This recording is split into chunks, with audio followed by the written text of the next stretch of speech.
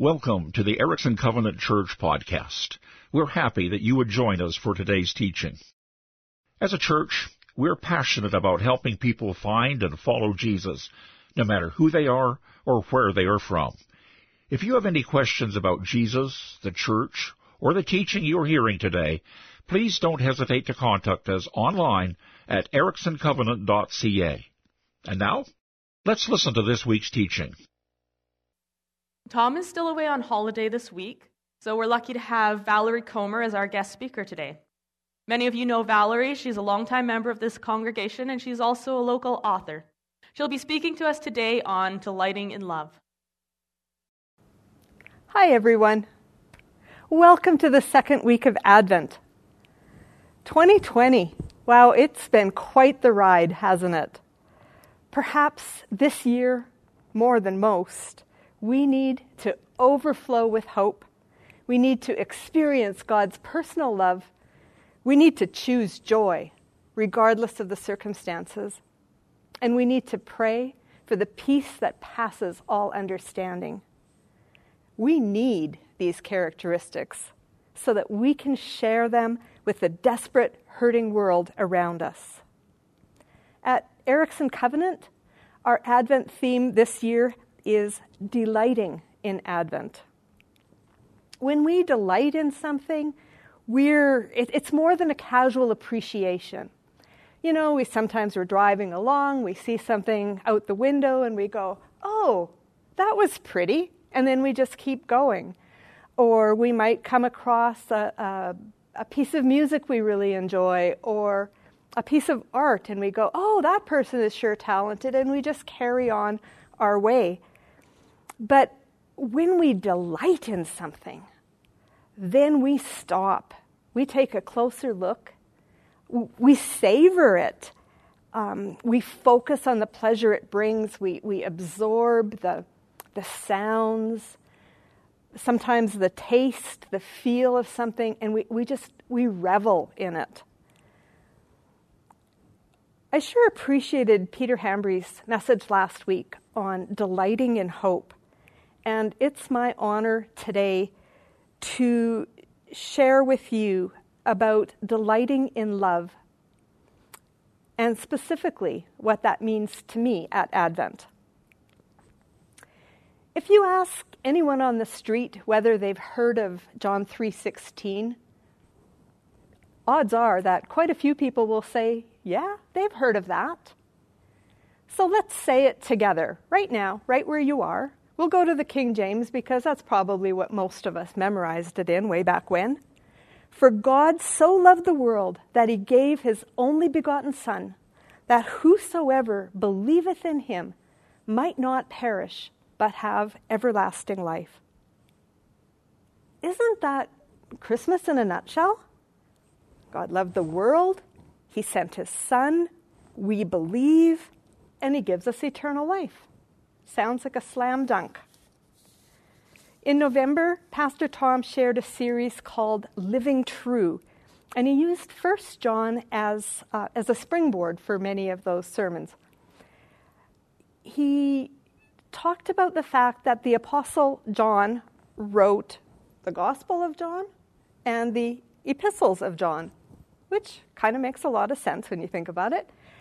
And a lot of times in the epistles, 1 John and on, some of the texts really go back to the Gospel of John, and he expands on them a little or comes at them from a slightly different angle.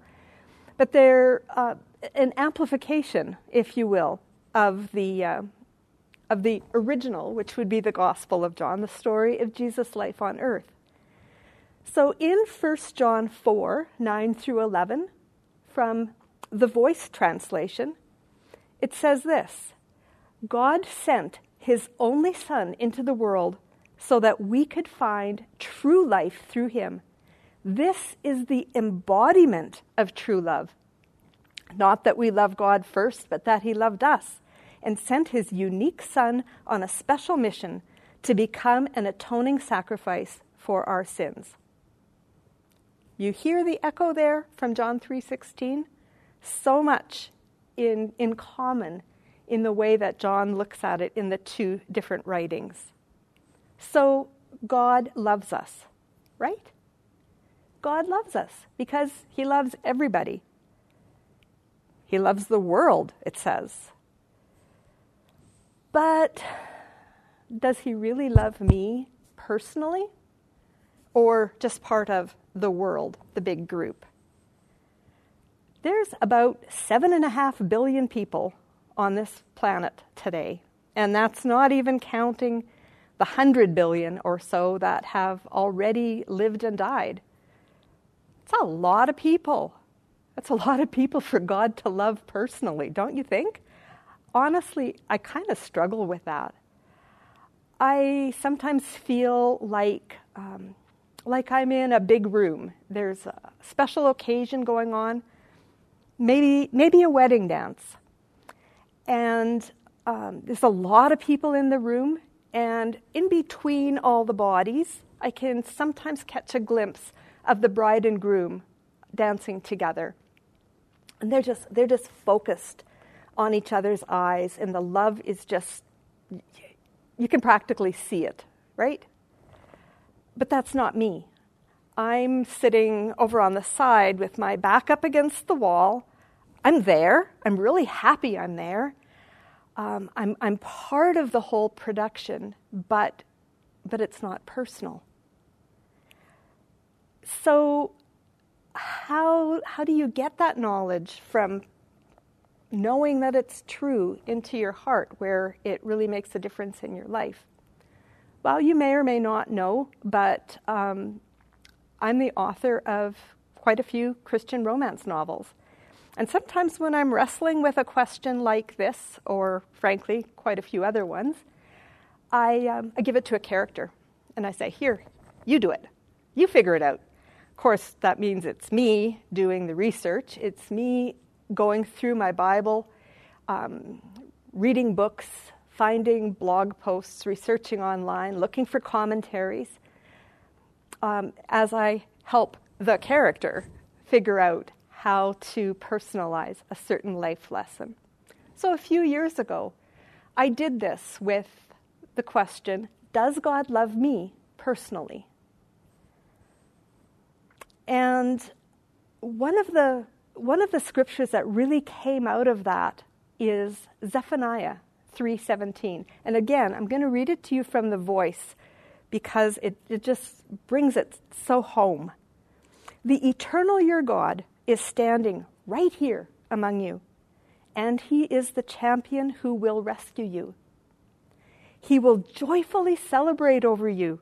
He will rest in his love for you. He will joyfully sing because of you, like a new husband. Now that's personal. I can get on board with that one. In The Problem of Pain, C.S. Lewis declared, why else were individuals created but that God, loving all infinitely, should love each differently? Did you get that? Let me read that again. This is C.S. Lewis speaking. Why else were individuals created but that God, loving all infinitely, should love each differently? Talk about a light bulb moment for me. I just sat there and I thought, okay, Jim and I have 2 kids. And if people said to you, which is your favorite? I would go, I love them equally. But that doesn't mean that I love them the same exactly, because they have very different personalities and outlooks. They have different ways of making me laugh. They have different strengths that they bring to family issues. And so I love them the same, fiercely and passionately, but not exactly the same, because they're unique. They're individuals. God didn't take a big ball of gingerbread cookie dough and roll it out and run the cookie cutter across it and go, here you go. Now you nice little clones can run around the world, and I will love you equally, and you will love me equally. No, God chose a much more personal approach than that. He made us all as individuals and personalities. Why? So he could love us individually and personally.